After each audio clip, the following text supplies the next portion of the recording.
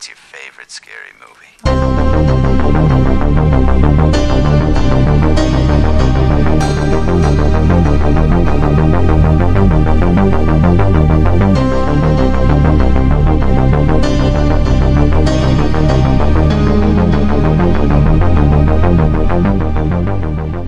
Listening to Stop Horror Time, the podcast for 220-something LGBTs talk the horror movie of the week, real life crime or events, and if it's worthy of being an honorary gay film.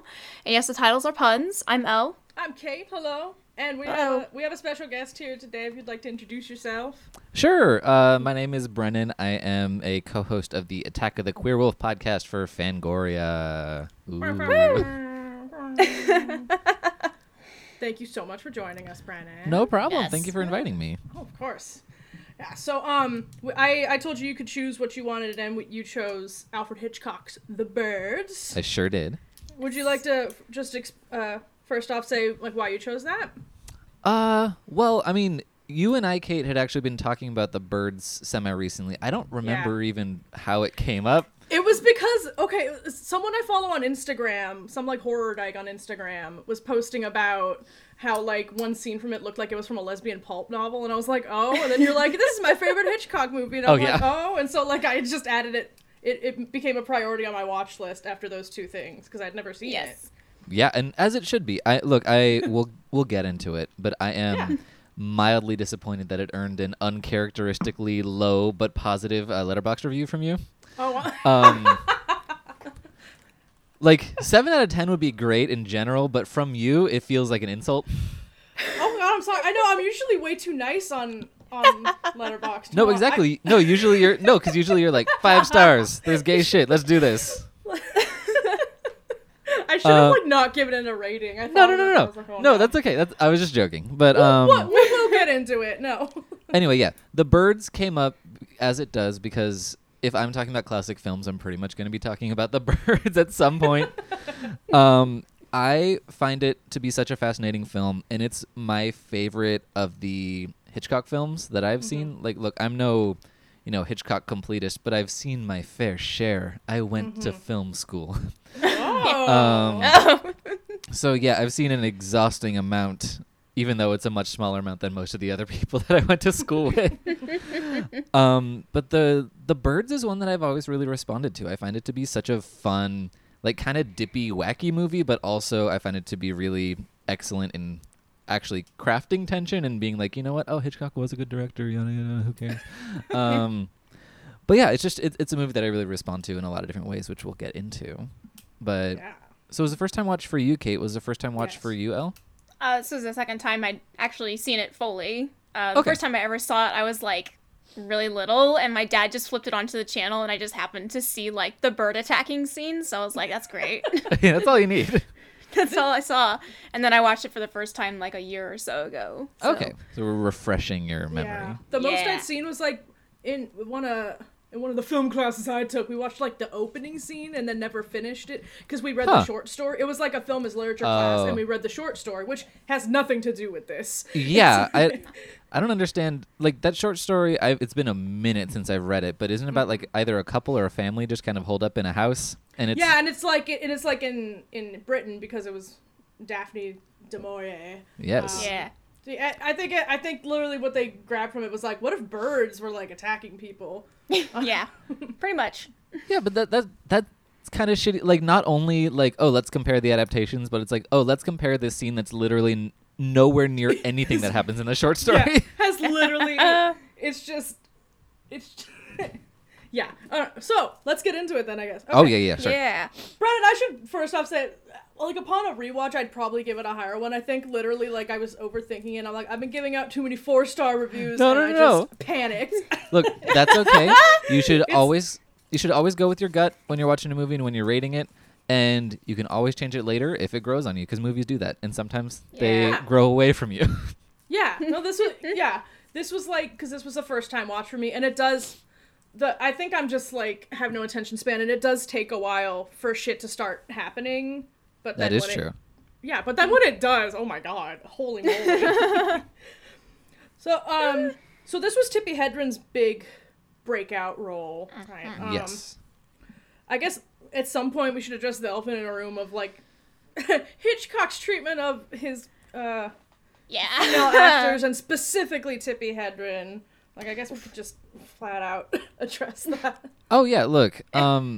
As with any time you're addressing any art, especially made by someone who identifies as male, there's gonna be a problem with that person most likely. True. Especially in this time period. Yeah, Hitchcock was kind of a tyrant and very, very cruel to all the people that he worked with, especially Tippi Hedren. Yeah. I have not refreshed my memory as to the specifics of that recently. I don't know if either of you have. I did. Yeah. Well, because like I was trying to find. She's since spoken about it a lot, like in interviews, and there was even like a made-for-TV movie about a decade Ooh. ago about the relationship and everything, and like, because that's the specific interview that I found some stuff from was after the release of that movie. They're like, so did you get your revenge on him? And she's like, that's not really what this was for. And she even like addressed that, like, what is she said, I have a quote from her. Said, "You don't get it. He ruined my career, but he didn't ruin my life. That time of my life was over. I still admire the man for who he was." So it's like this kind of complicated relationship. So like we were saying, like, even if she didn't like him as a person and she has fair reason to be, she still like respected what he was doing art-wise, which I guess is why we're here. Yeah, I mean, and I guess, look, having that kind of clarity, decades after someone has done something horrible to you is not completely uncommon. Yeah. That's probably not something she would have said in, 1971. Yeah, for sure. But, people change. Guy's fucking dead, So, Bye. yeah. And that does help with, Hitchcock is a complicated figure if you're trying to approach something from like a socially justified perspective. Yeah. But, he's out of here. He's not hurting anyone anymore. I know. And that does help if you, can find any way to separate things. And I'm never trying to praise the man as a man. Ever. I just like the birds. No, I know. I just think the birds is neat. That's fine. No. Yeah. That's all. Yeah. I found some good interviews from Hitchcock too about this, not about what kind of man he was, but about the birds and like. He's like, I'm a great one. A plus. I respect women, and then he was like crossing over. No. You will never find anyone who respects women more than me. Me, Alfred Hitchcock. Send. No. That's the tweet. He was mainly talking about the meaning behind this and the analogy.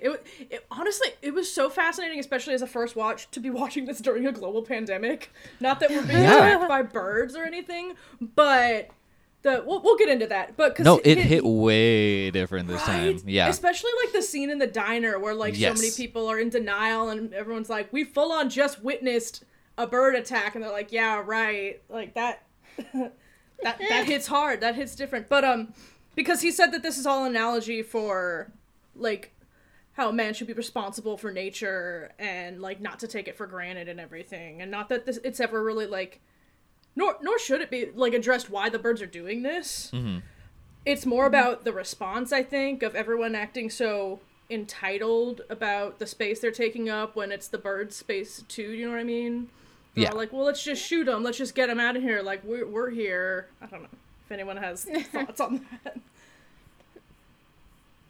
I guess not. Guess not. Okay. Wow. No. Yeah. I don't know. Well, sorry. I was still thinking about the diner scene because that one. Oh, of course. Do you want to get back into that? Sure. No, just because it was especially harrowing, like upon rewatch in the current context, like the idea of everyone reacting to it completely differently, like the mother just wanting them to stop talking about it so her kids wouldn't freak out, and the Bible guy who's like, everything's fucked, we're all doomed. And then there's some people who do believe her and some people who don't because they didn't personally witness it, and they're like, oh, it's probably fine, it's probably nothing. But then they all witness it themselves, and within minutes the diner is empty. It's just this eerie, like, complete change in less than 2 minutes. And I was like, oh, that feels like when I went to pick up a hamburger at this empty restaurant the other day. Like, it's super eerie. Yeah, it is. Yeah. And then later on in the movie, it's always just you literally have to see it firsthand, I guess, in this, because, like, later on the radio, they're like, well, there's many eyewitnesses, but it's sketchy, and it's like a full town just witnessed a bird attack and an explosion. Oh my god, that... Well, some stuff seems unreal until you're experiencing it. Yeah. Like, I literally, not to be, like, too grim dark about our horrible times, but... I was walking to the grocery store recently, and in the city where I live, there was a mandate released yesterday that you have to wear a mask if you're entering a store of any kind, and otherwise you're not going to be let in. So I was walking by with this mask, and there was this guy on the street, and he was like, "You know, there's no virus, right?" Oh my god. Oh my god! And I'm just like, "Oh, thank God, we're saved." Wow. Oh But my god. that's just someone who. He hasn't seen it for himself. He hasn't experienced it, and he can allow himself to believe something that is patently ridiculous. Oh my god. I did not inquire further. Yeah, that was happening to me back when the store I worked at was still open, and we had so many customers that were just like, "This is all phony" and stuff. And of course, but the fact that someone said that to you like very recently, Yeah. troubles me. Yeah. Yeah. There was also in the diner scene when after the attack when they come back in and then the mother like starts approaching Tippi Hedren's character and she thinks that she starts blaming it like they only started happening Yeah. when you came into town and just thinks like calls her evil and shit, and I was just like people trying to place the blame on somebody the city girl that did Yeah. instead of just nature just happening. Yeah, it's literally just birds. Tippi Hedren didn't ask the birds to kill people. Do people have like theories and everything about like what do? Because people love to just not accept that something's not explained. Like I'm sure someone's like, "Oh, I bet the lovebirds that she brought did this," or maybe she did do this or something like that. Well, Yes. I don't know. yes and no. I mean, literally, one of the first shots when she's crossing the street into the pet shop in San Francisco, you can see the birds kind of flocking above the square. Oh. Yeah. So I think that would just say that, like, this has been happening and there's not really anything, like, we're going to be able to do about it. Yeah. Oh, mood. Yeah.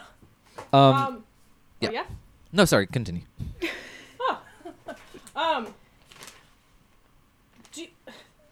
I don't know how to phrase this question without sounding like a dick, but like, Okay. I didn't like her character for the most part. Like, am I supposed to? Well, I don't know that the movie necessarily requires you to. I mean, she's true. basically Paris Hilton. Like, she's this Right? kind of... Oh my god. Yeah, she's this idle, bored, rich heiress who doesn't have to work to do anything. Yeah. And she kind of... I mean, there's that conversation that she and her new beau have, like, at the Kathy's birthday party that I think will determine, like, whether or not, you know, you're actually getting in with her character, because that is, like, kind of revealing her arc of, like, oh, yes, I was the person who was jumping into fountains in Rome and doing all this wild stuff and not taking life seriously, but I'm really trying to, you know, gather my shit together and actually, like, help the world. Yeah. And... Yeah. You know, she doesn't get, like, a full, complete arc because she just gets completely torn apart by birds, like, physically and emotionally. But I think that's, I mean, honestly, again, a reflection of something that's been happening to a lot of people now. I feel like a lot of people before, you know, going to lockdown are finally like, it's 2020, we're setting up, we're changing our lives, we're doing shit. And then, you know, sometimes nature just says, fuck you. Yeah. The amount of people, myself included, that were just trying to get our shit together and said 2020 is our year were shut down immediately. Yep. Now I feel like I was too mean on her character. Because she does have, even though it's not a full arc, like you said, she does grow as a character once she gets to the town, especially. I think it's just, going back to just me having no attention span and, like, I guess it's, like, amusing her, like, whole, like, long grift prank of, like, literally driving hours just as a goof / to possibly get some dick, like... It's just the whole time I'm watching it, I'm just like, why are you doing this? I guess because she has nothing better to do? Yeah, I think that's what's kind of sad about her is that She has the time and the resources to do anything she wants, and this is what she has chosen to do. And also, something I never noticed until this time, but in the scenes where she's like, driving across the beautiful landscape from San Francisco to Bodega Bay, she is a terrible driver. Like, you see that kind of close-up shot of the birds kind of like swaying back and forth as she makes the curves, and you hear her tires just squealing. And I think it's supposed to be like a thing of just like, oh, she's, just really careless and she's living her life without consequence. Yeah. And because she's doing this patently ridiculous thing that is completely pointless, and what does she think she's going to get from it just because she assumes that, like, oh, I'm going to get this dig? Like, I deserve this, basically. I mean, it did work, so I guess I shouldn't criticize.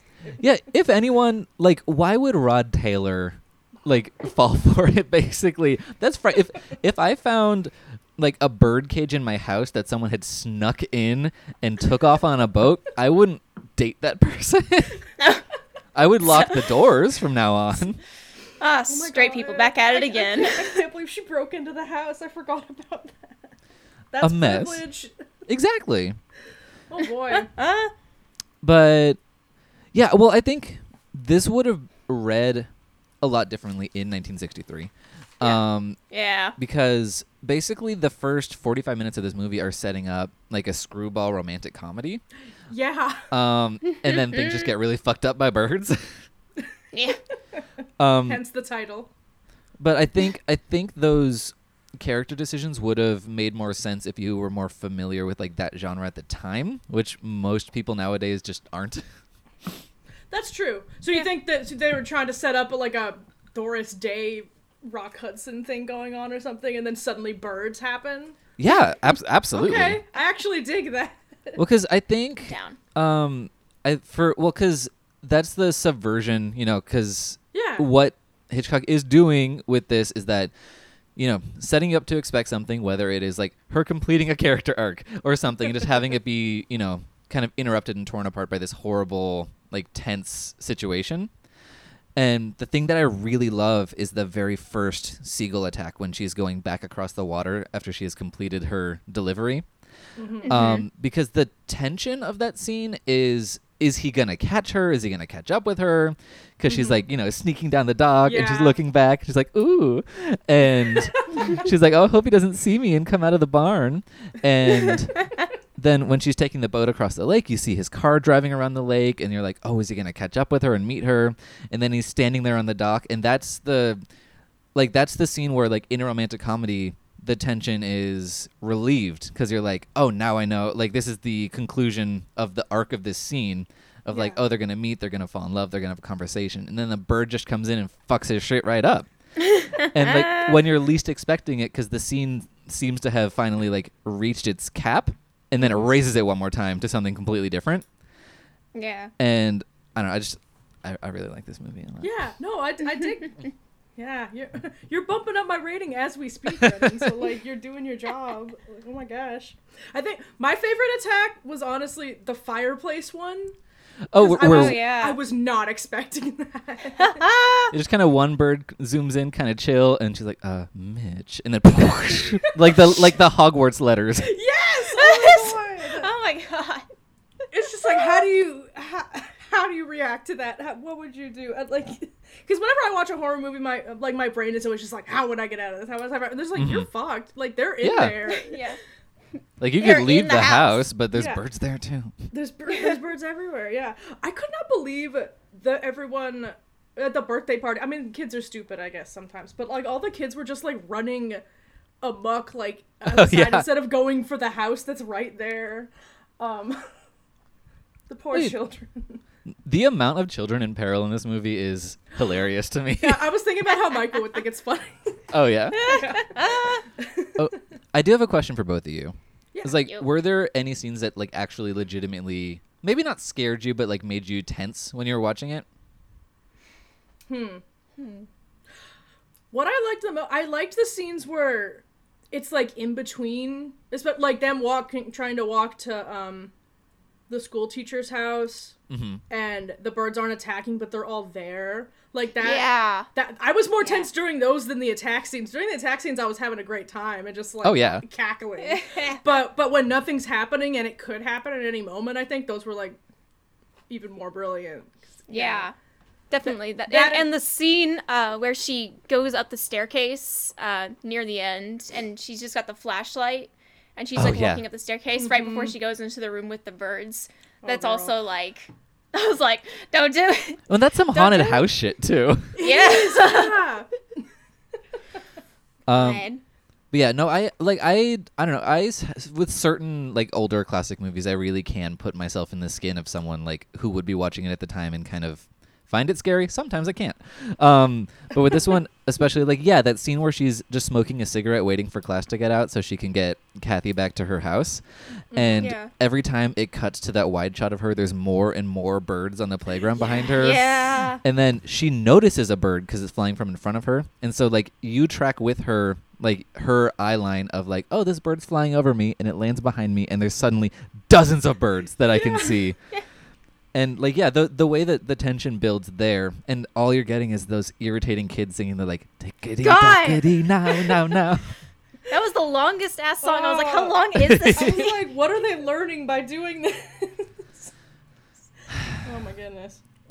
That going back to like watching this during a pandemic, like that reminded me of, I guess, of this situation too, just because like they're really acting like nothing happened. I guess the whole town might not know about anything, but at this point, like, a man had literally had his eyes eaten out by birds, and like they're still just like, all right, kids, go to school.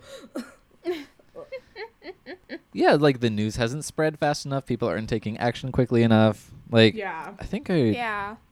Let me see if I wrote down something. But you can continue. Oh, yeah.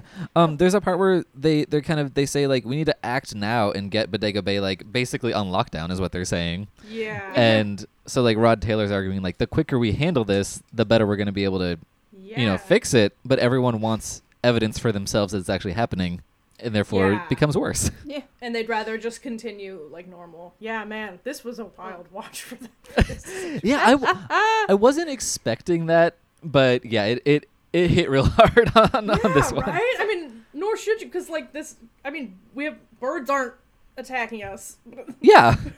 It could just be because of the situation we're going to find something, but I don't know.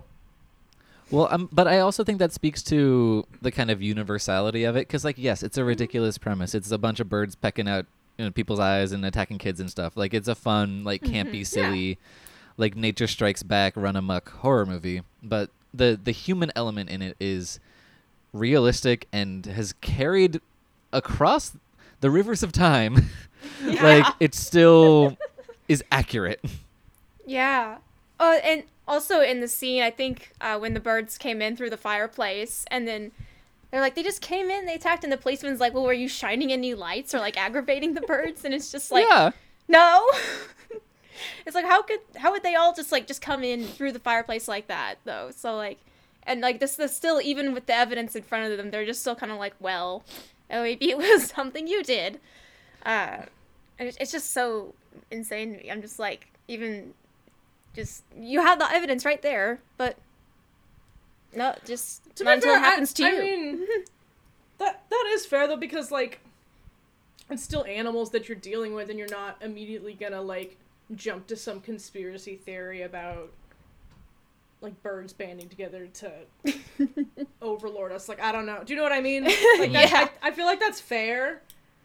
Like, it is hard to believe, but that's the tricky thing about it. Yeah.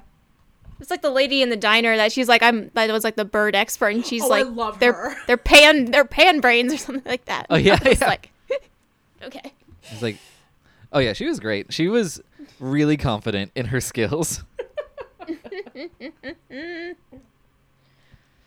Sorry, I'm just looking through my notes. No, you're same. good. No, yeah, she was in my notes, the resident bird expert. I don't. Then of course the second everything gets attacked, she's like, oh, okay. Okay. Do you want to hear another one of my annoying film school theories about this movie? Oh, please, yes. Yes. Okay. Well, basically, this is the scene, like, right after the diner conversation where the birds blow up a gas station. Yeah. Oh my god. which first of all is hilarious. It's, oh my god, when I realized what was about to happen. Yeah, the guy's like, I'm just gonna smoke a cigarette at this gas station. It's 1963. But when I was watching it, like the second or third time, I was watching it for a class where I was like supposed to be analyzing it, and I was like, holy shit, I think I've cracked the code of this movie. Because obviously, it's about like nature striking back, and there's the thing that you said with the interview from Hitchcock, where it's like it is about the way we interact with nature. But in that scene, all the 4 elements come into play. So we've got the fire from the gas station. The firefighters show up and they start spraying water from the hoses. There's like a cabbage cart that gets overturned, like in The Last Airbender. And so we've got the fire, the water, and the earth, and the birds are the air. And so everything is kind of congregating, like all 4 elements of nature are together in this scene, kind of wreaking havoc everywhere. And I just think that's really cool. Yes. I love it. I love it. On top of all the ridiculous things happening in that scene you just mentioned, the fact that there's like a horse-drawn carriage carrying cabbages or whatever. I was like, what is happening? It's a remarkable town, Bodega Bay. I guess so. Oh my gosh. That's a real town, right? That they filmed in? Yes, it's not called Bodega Bay. Let me look up what it's called. Yeah, because I saw in the trivia that Alfred Hitchcock hated filming on location a lot, so because he wanted to do studio stuff as much as possible. So yeah, this was definitely a town, but I don't remember the name. Gorgeous town, though. Yeah. Oh yeah, and it is really on the outskirts of San Francisco. Like that is where it is. It's just really basically just a name change. Like the town is pretty accurately portrayed. Okay. But I am looking up the name. Just one moment, please. Your inner producer is looking it up. Thank you. Yeah, no worries. Sorry, just my phone's freaking out right now. Well, we're all freaking out. Fair. Elle, do you have anything you want to talk about while it's happening? Oh gosh. I'm trying to think of something. Well, what was interesting at the end when after she experienced that attack from the birds, and her reaction to when she's like freed from it by Mitch, that's his name, and she's just like in this catatonic state, and then he's trying to help her and she starts attacking him because she thinks like the trauma of it is just like I can't even imagine. Like I thought that was really like interesting to have put into for the main character, because you don't really see anybody else like having that kind of reaction. Because she's been going through this shit since the beginning of the occurrence. Yeah. She was the first one to be attacked, so at that point. Oh, God. Yeah. Oh, yeah. No, sorry. It actually looks like Bodega Bay is a real place in Sonoma County. Oh. So who knew? Let's go. All right. Cool. Yeah. Oh, please. It's so beautiful. But yeah, the part at the end where the birds have kind of stopped for the time being and you don't know if they're going to start up again. They're all just sitting there and they have to walk to the car through the just infinite birds. And when Tippi Hedren just goes, no. She's like, I refuse. No, thank you. Oh my God, I don't blame her. Those were truly the scariest parts for me. Oh my gosh. Yeah, and I love well, Tippi Hedren has the most ridiculous 60s haircut that's like, we need to show all of her forehead. But it's so like perfect and coiffed because, she's this like pretty rich girl doing her thing. Mm-hmm. But it just gets slowly and more severely like discomposed over the course of the movie where by the end she's just like, it's like in 18 different directions. It's great. I think that's realistic. Yeah, and she had fucking Edith Head did her costume. Oh, yeah. Speaking of 60s romantic movies, like you were mentioning. Oh, yeah. Like that green, like, pantsuit thing that she has. Yes. Oh, yeah. So glorious. Yeah, I wasn't expecting to see that name in the credits when I was like, oh, you just had? Okay. Surprise. Surprise. Okay. Elle, do you have a true life event for this? I do. Okay. Yeah, it actually takes place in California. Hey! Oh, great. I know her. It's Capitola, California, actually, which is right by Santa Cruz. So it's down the coast. It was actually before this film came out, 2 years before, in 1961. thousands of migrating sooty shearwater seabirds had diverted from their usual flight path. They had eaten, like, the anchovies they had eaten are important to the story. Oh. It was a bad batch of them off the coast of Rio del Maro, and they weren't feeling well, so they needed to find a place to shore. And there had been a thick fog that had settled, in the nearest landmark that they could see at night, because this was like 3 a.m. when this happened, was the lights of Capitola. And so the residents and visitors there reported hearing like these smashing and like banging and all these noises on their roofs, and some of them stepped outside with flashlights, and the birds would fly straight at them. Oh, God. Yeah. Some woman that lived in Opal Cliffs opened the door, and she said that like 6 birds tried to immediately like get into her house. According to Frank Perry, who was the curator of the Capitola Historical Museum. The owner of the Venetian Court Motel at the time was named Edna Massini. She was bitten by one of the birds during the frenzy. She said she heard the birds crying like babies and that they slammed against buildings. They regurgitated fish, and then they knocked themselves out. It's just Friday night for me. Just an August night in Capitola. So in the morning, the yards and streets were just covered in dead birds everywhere, and just like partially digested anchovies that had managed to get regurgitated by them. Wow. And the birds that had survived lacked the strength to leave Capitola, and so they were like huddling under cars. They were like hiding out in alleyways, and from the cats that had been attracted to the smell of fish that were coming into town. The citizens worked together, and they managed to gather the remaining birds and take them to the ocean, where it was reported that they were able to regain their liveliness. Frank Perry said that like truckloads of dead birds were just hauled away, and there was like several thousand of them. Wow. Public Works and various sanitation departments like sent out the guys to collect them, and a lot of them had been run over in the streets, unfortunately, at this time. So it was an enormous mess. Dead birds were also found along Monterey Bay, but most of it was concentrated inside of Capitola and Opal Cliffs. Experts at the time speculated that the dense fog had caused the birds to crash land in Capitola, but the true source was still a mystery. The episode made national news, and it caught the eye of one part-time Scotts Valley resident, Mr. Alfred Hitchcock. Oh. All right. Yeah.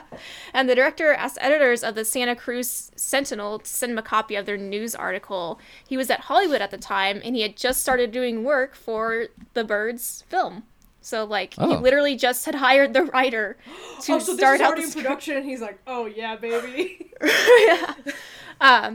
So a lot of locals believe that the incident was inspiration for the film, but it just happened to like happen at the same time that they were developing the film. But it does get a mention in the movie. There's a line that said a bunch of birds were attacking Capitola City. So if I guess gotta rewatch it again so I can be like, That's like, super cool. It's really mentioned into it. It's like how. Sorry, what?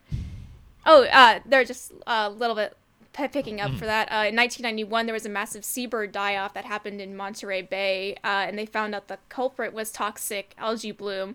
And scientists in 2012 studied zooplankton from the bay that the Scripps Institute for Oceanography had collected back in the summer of '61, and they found that it was the same type of algae that had evolved from the algae into the plankton and into the birds that caused them to go into that frenzy and just attacking people.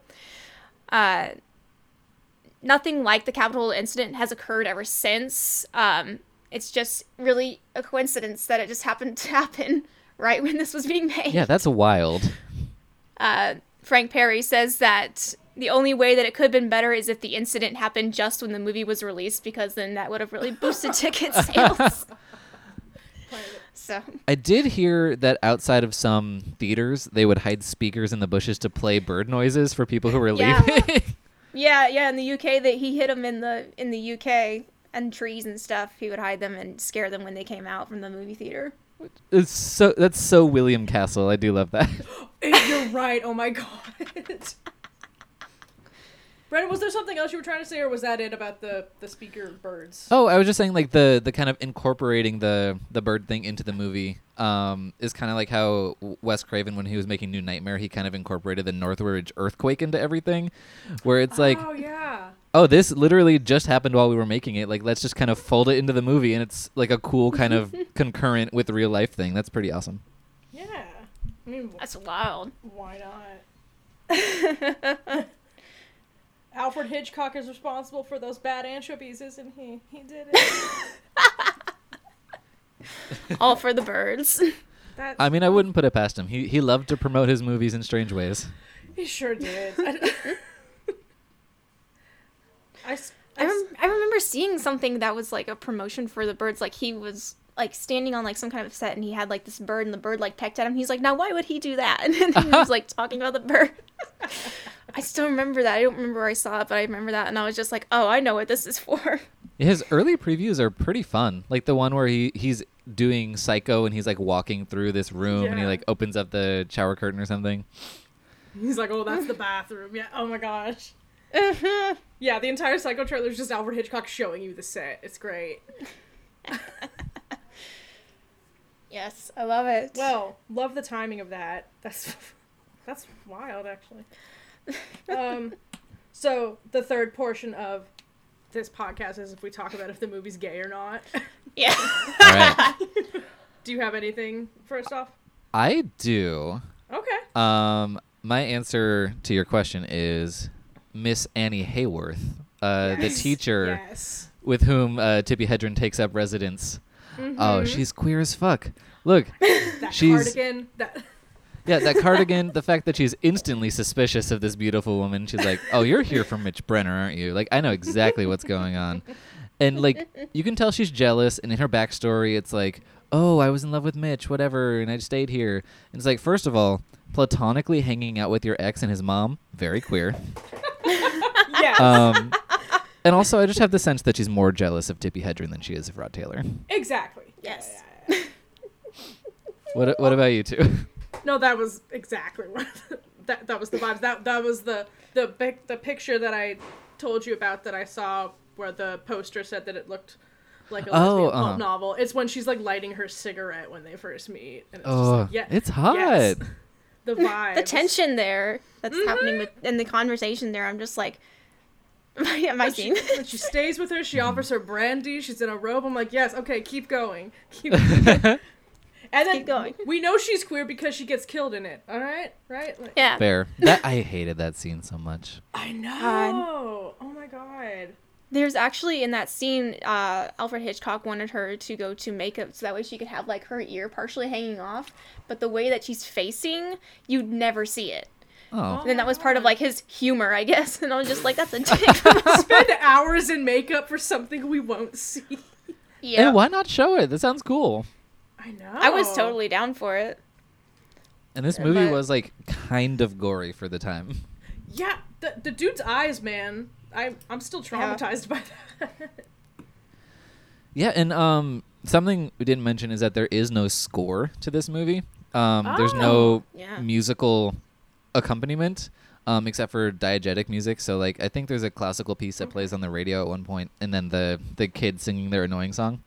God. But I think, in the hands of a less talented director, that would be really obnoxious and you'd feel like something was deeply wrong with the movie.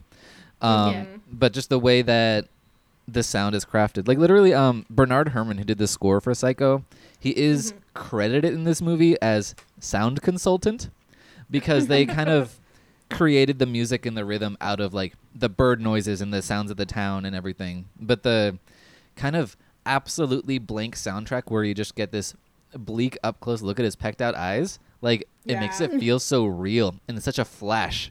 Because they couldn't show it that for they couldn't revel in it in 1963. Yeah. But that like brief silent shot that feels like like a subliminal image almost. You're like, that's intense. Yeah. And then poor Jessica Tandy running down the hallway. Like, Oh yeah. She just refuses to tell anyone what's going on. I know, dude. She goes full Hereditary. She just gets in her car and Yeah. like, well, that didn't happen. It's time for bed. Yeah. Well, yeah, I didn't even notice that there's no score. I guess that's fascinating. Just like Portrait of a Lady on Fire. So this is a queer movie. We've cracked a code. Oh, is there no score in that movie? I still need to see it. No. Oh, it's on Hulu now. Yeah, there's no Yes. score. It's just diegetic music, like you mentioned. Like there's one point where a bunch Ooh. of group of women are singing some song, and you're like, yeah, I can get it. Yes, But, yes, Yeah, yes. there's no score. That and Ooh. I'm trying to think. The Nightingale also doesn't have a score. If you've seen that, Yeah. I'm just thinking of recent examples. I dig that. I like Portrait of a Lady on Fire. I really want to see, but I've been waiting for the right time, Yeah, like for the right mood. that's fair. It's definitely. We can get into Wind Downs if you want. Sure. Because Elle, you just watched that, right? Yes, I If you want did. to talk about, you're like, hey. Yes, I did. Okay. Whoa, look at that segue. All right. Yeah, I did watch Portrait of a Lady on Fire because it was on Hulu, and I was like, oh, I have to see it like right now. It was so good. It was one of those movies where I forget that it's a foreign language film, so every time I was like, oh yeah, I gotta actually watch it because I can't just like kind of listen and do something else at the same time.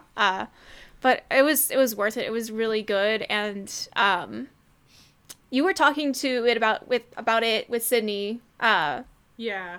But like I think the Sydney's review about it, where it's like she just absolutely adored like the way that the characters were portrayed because they're lesbians. But it's like the way that it's done is so like I think she was doing comparison to like Carol, or just like the differences between the two. And Yeah, that's what our grudge match was about last night. It was a private conversation. Oh. No, it was all very amiable. It was. yeah. We were respectful, but Yeah, well, I trust Sydney's opinion about that, of the Portrait of a Lady on Fire and just, like, how it's done. And it's just very, I don't know how else to say it, but it's, like, tastefully done, I guess. And just, like, the way it's shot and how the characters are portrayed and, like, seen by everybody is just so well done. I absolutely loved it. And the director is a lesbian, so I think that also helps as well. yeah. And her ex being one of the main characters, like, so... There you go. Oh, the inherent lesbianism of working with your ex on a lesbian film. But it was so good. But other than that, I finished the first season of Succession. Oh my god. Yeah, I'm so ready to get into the second season. I'm excited. It was really good as well. And HBO's free for the rest of April. For anybody to nice. watch, so Really? please watch it. Yeah, Okay. Or I think it's like Yeah, I think it's only like specific shows, but Succession is one of them. So yeah. if you haven't, Brendan, have you watched that? Actually, no. A lot of the prestige television shows, I'm usually like, you know what? I'm either going to wait 10 years or not at all. That's fair. There's so many Like, shows. I know, it's just, So many. it's overwhelming. Like, that's my, like, I'm not saying it's the right reaction, but my knee-jerk reaction when a new big prestige, like, hour-long drama happens is like, oh, Breaking Bad? I'm never going to watch that. It's like, I'm good. I don't need to watch, like, 7 seasons of an hour-long network show. It's going to be, like, 800 hours of my life. Like, I will... Game of Thrones. Yeah. Hello. I know. I mean, I watched the first and last season of Game of Thrones. And I feel like I got everything. Look, I can be a little shit when it comes to that, like, level of commitment to a TV show, and I highly resist it unless it's like a Buffy or Crazy Ex-Girlfriend or something. And those are not dramas necessarily. So No. Oh my god, I still have to see the last season of Crazy Ex-Girlfriend. I literally Yes, haven't you watched it because do. of fake Greg. but it's Skylar Astin. Like, he's good. Do Allegedly. No. do you not like him, that or do you the just guy not like from the Modern replacement of Family? Santino This is- Fontana? Both. Skylar Astin has never done anything to me personally, but I think this is what, again, one of those petty things where anytime I see him, I just, like, my fight or flight response reacts because his character in Pitch Perfect is, like, the most annoying person I've ever come across. Is it because you want Becca and Chloe to get together? I mean, well, that too, but he's, as a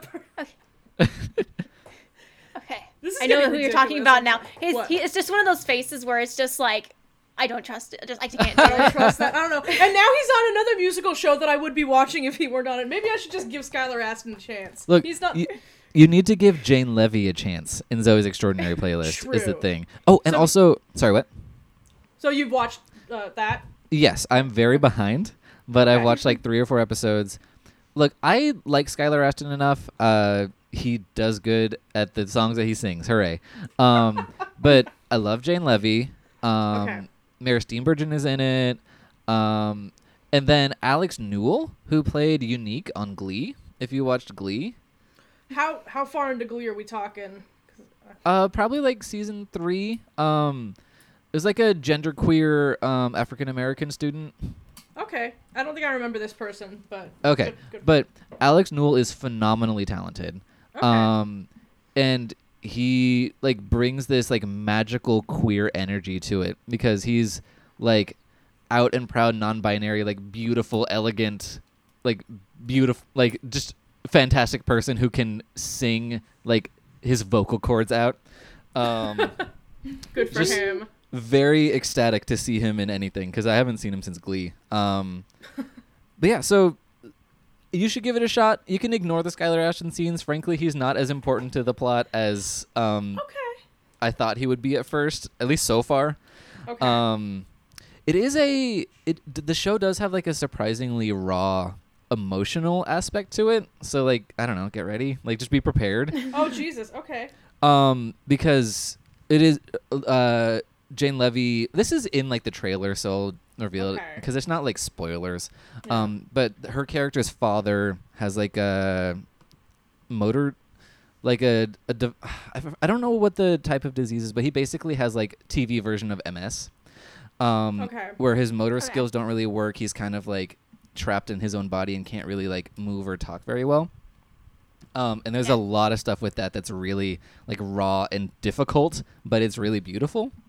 In a way that I was not expecting for this like dumb musical show. Right. My Crazy Ex-Girlfriend does that too. Oh yeah. Oh my Oh. god.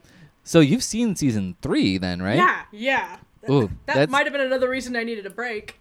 Yeah. That scene on the airplane. Yeah. I think about that like weekly. That's the episode where like at the end of it they literally have the suicide hotline number Yeah. listed. Yeah.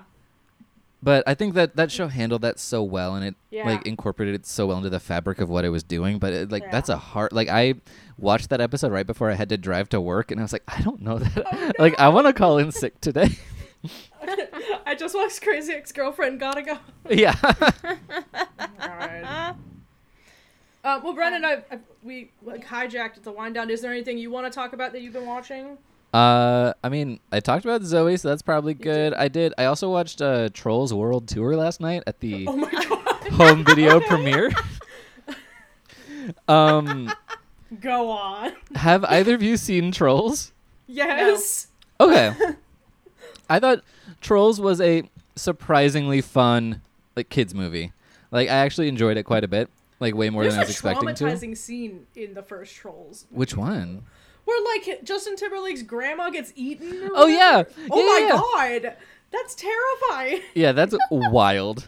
So just it goes a lot of places you don't expect, and it has that kind of Lego movie energy of like a new thing is happening every 15 seconds, and it's really overwhelming. And this new one is extra like that because it introduces like 7 different lanes and 15 new characters, and in about the same amount of time that they're doing like this whole story with all the characters we already know, and it's extremely overwhelming and all over the place.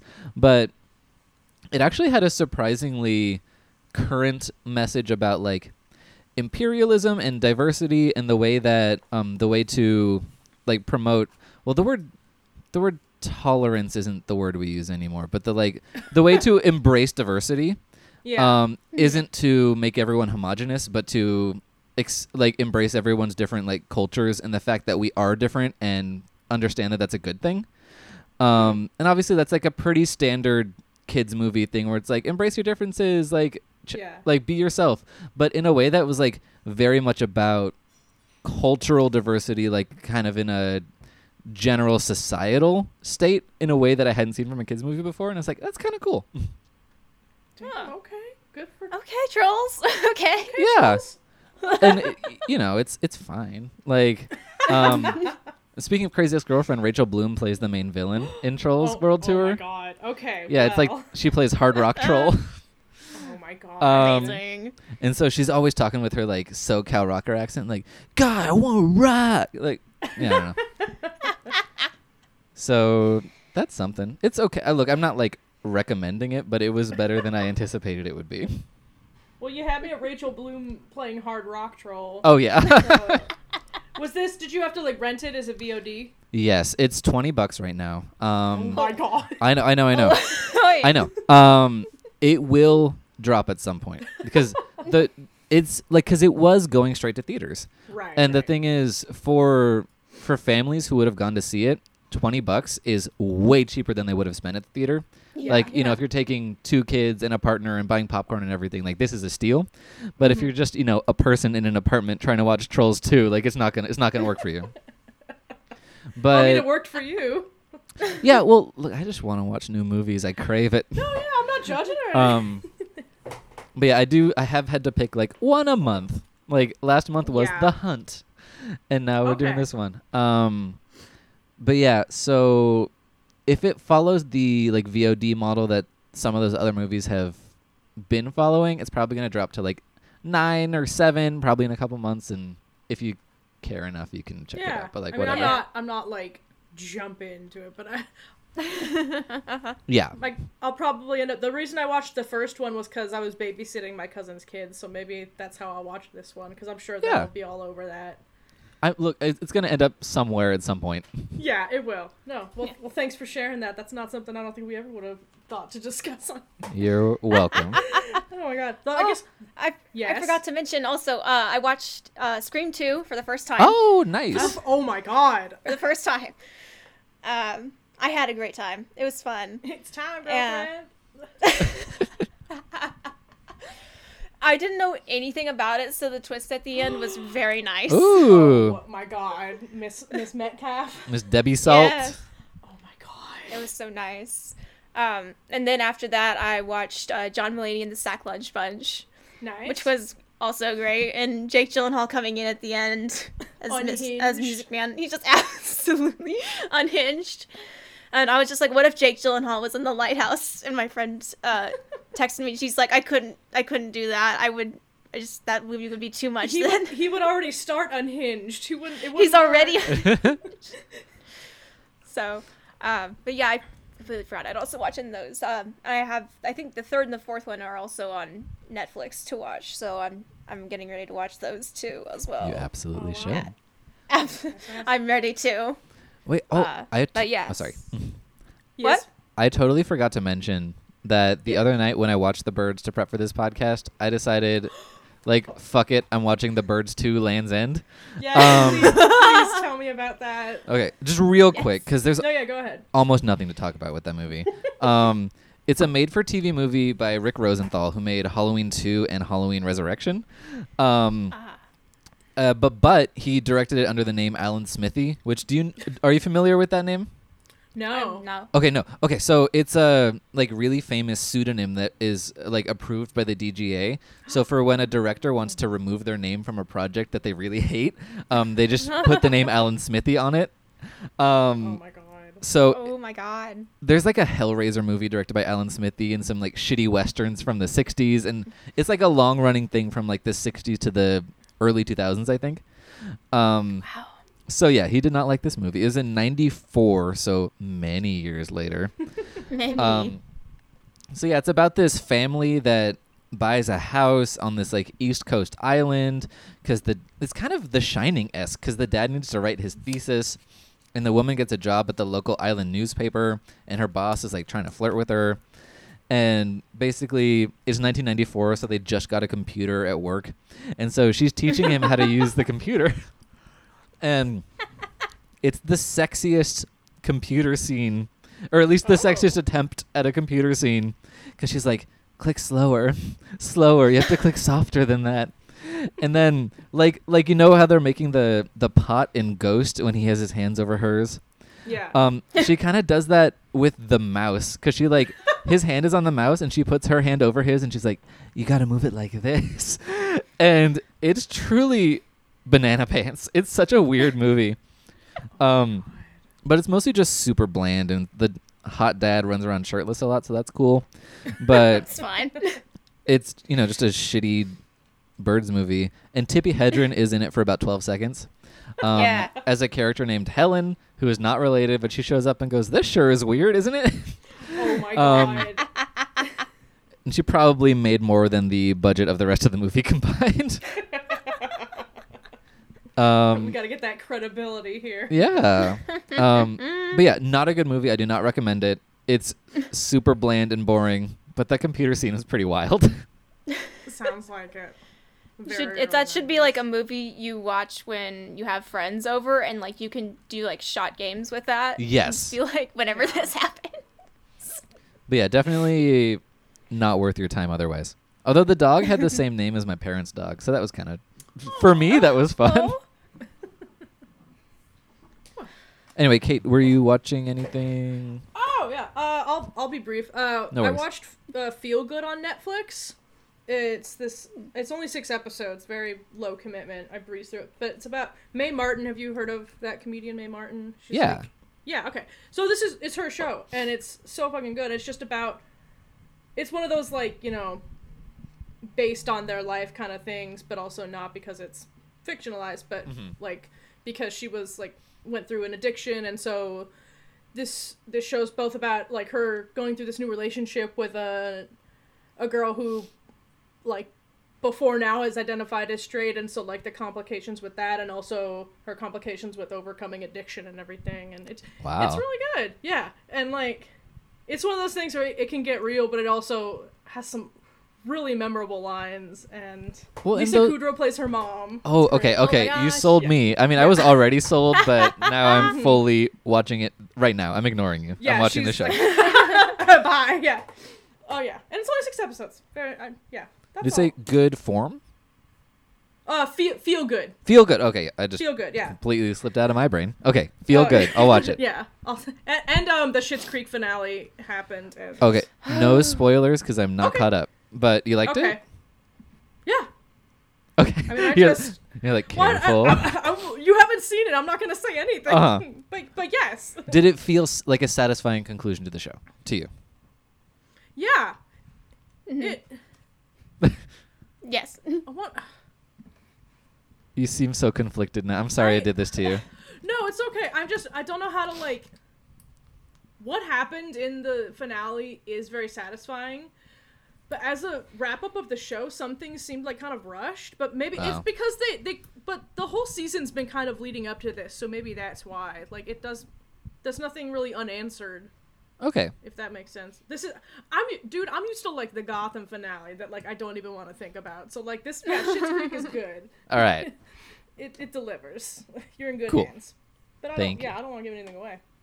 No worries. But yeah, I'm like 7 episodes behind, so I'm gonna have like a little mini, just movie night of just the rest of Schitt's Creek. Yes. Oh my god. Yes. That's healing. Oh yeah. Feel good in Schitt's Creek. That's a good Some double. good stuff. Alrighty. Any last thoughts on the Birds or anything? I'm glad you had us watch it. Yeah, I'm glad you did. I'm glad you did enjoy it. You did not disappoint me with your letterbox. That's fine. It was just I don't Josh and disappoint Brennan ever. but yeah, I'm happy I had a chance to talk to you about it. Yeah. Thank you so much for coming on. This was so great. Yes. Where can people find you if you want to be found? You can find me on Twitter at It's Raining Brens. Well, you can find me on Letterboxd, just under my name, Brennan Klein. But on Instagram at The Burning Clem, and you can find Queerwolf on Twitter and Instagram at QueerwolfPod. Nice. Yeah, everyone who isn't listening to Queerwolf, what are you doing? Get Especially the on one it. I was on. Yeah. Y'all can find yeah. You guys can find me at Dyke Madden on Twitter. And you can find me at LM Designs on Twitter, and the show on Facebook and Twitter. Facebook's is Stop Horror Time Pod, and Horror Time Pod on Twitter. And I always say that this podcast is great for people who want to know more about horror but just can't watch horror movies, because one of my friends is like that, and she loves listening to this. Aw. So Aww. if there's anybody you know that is like that, this is definitely one podcast, and Queerwolf as well.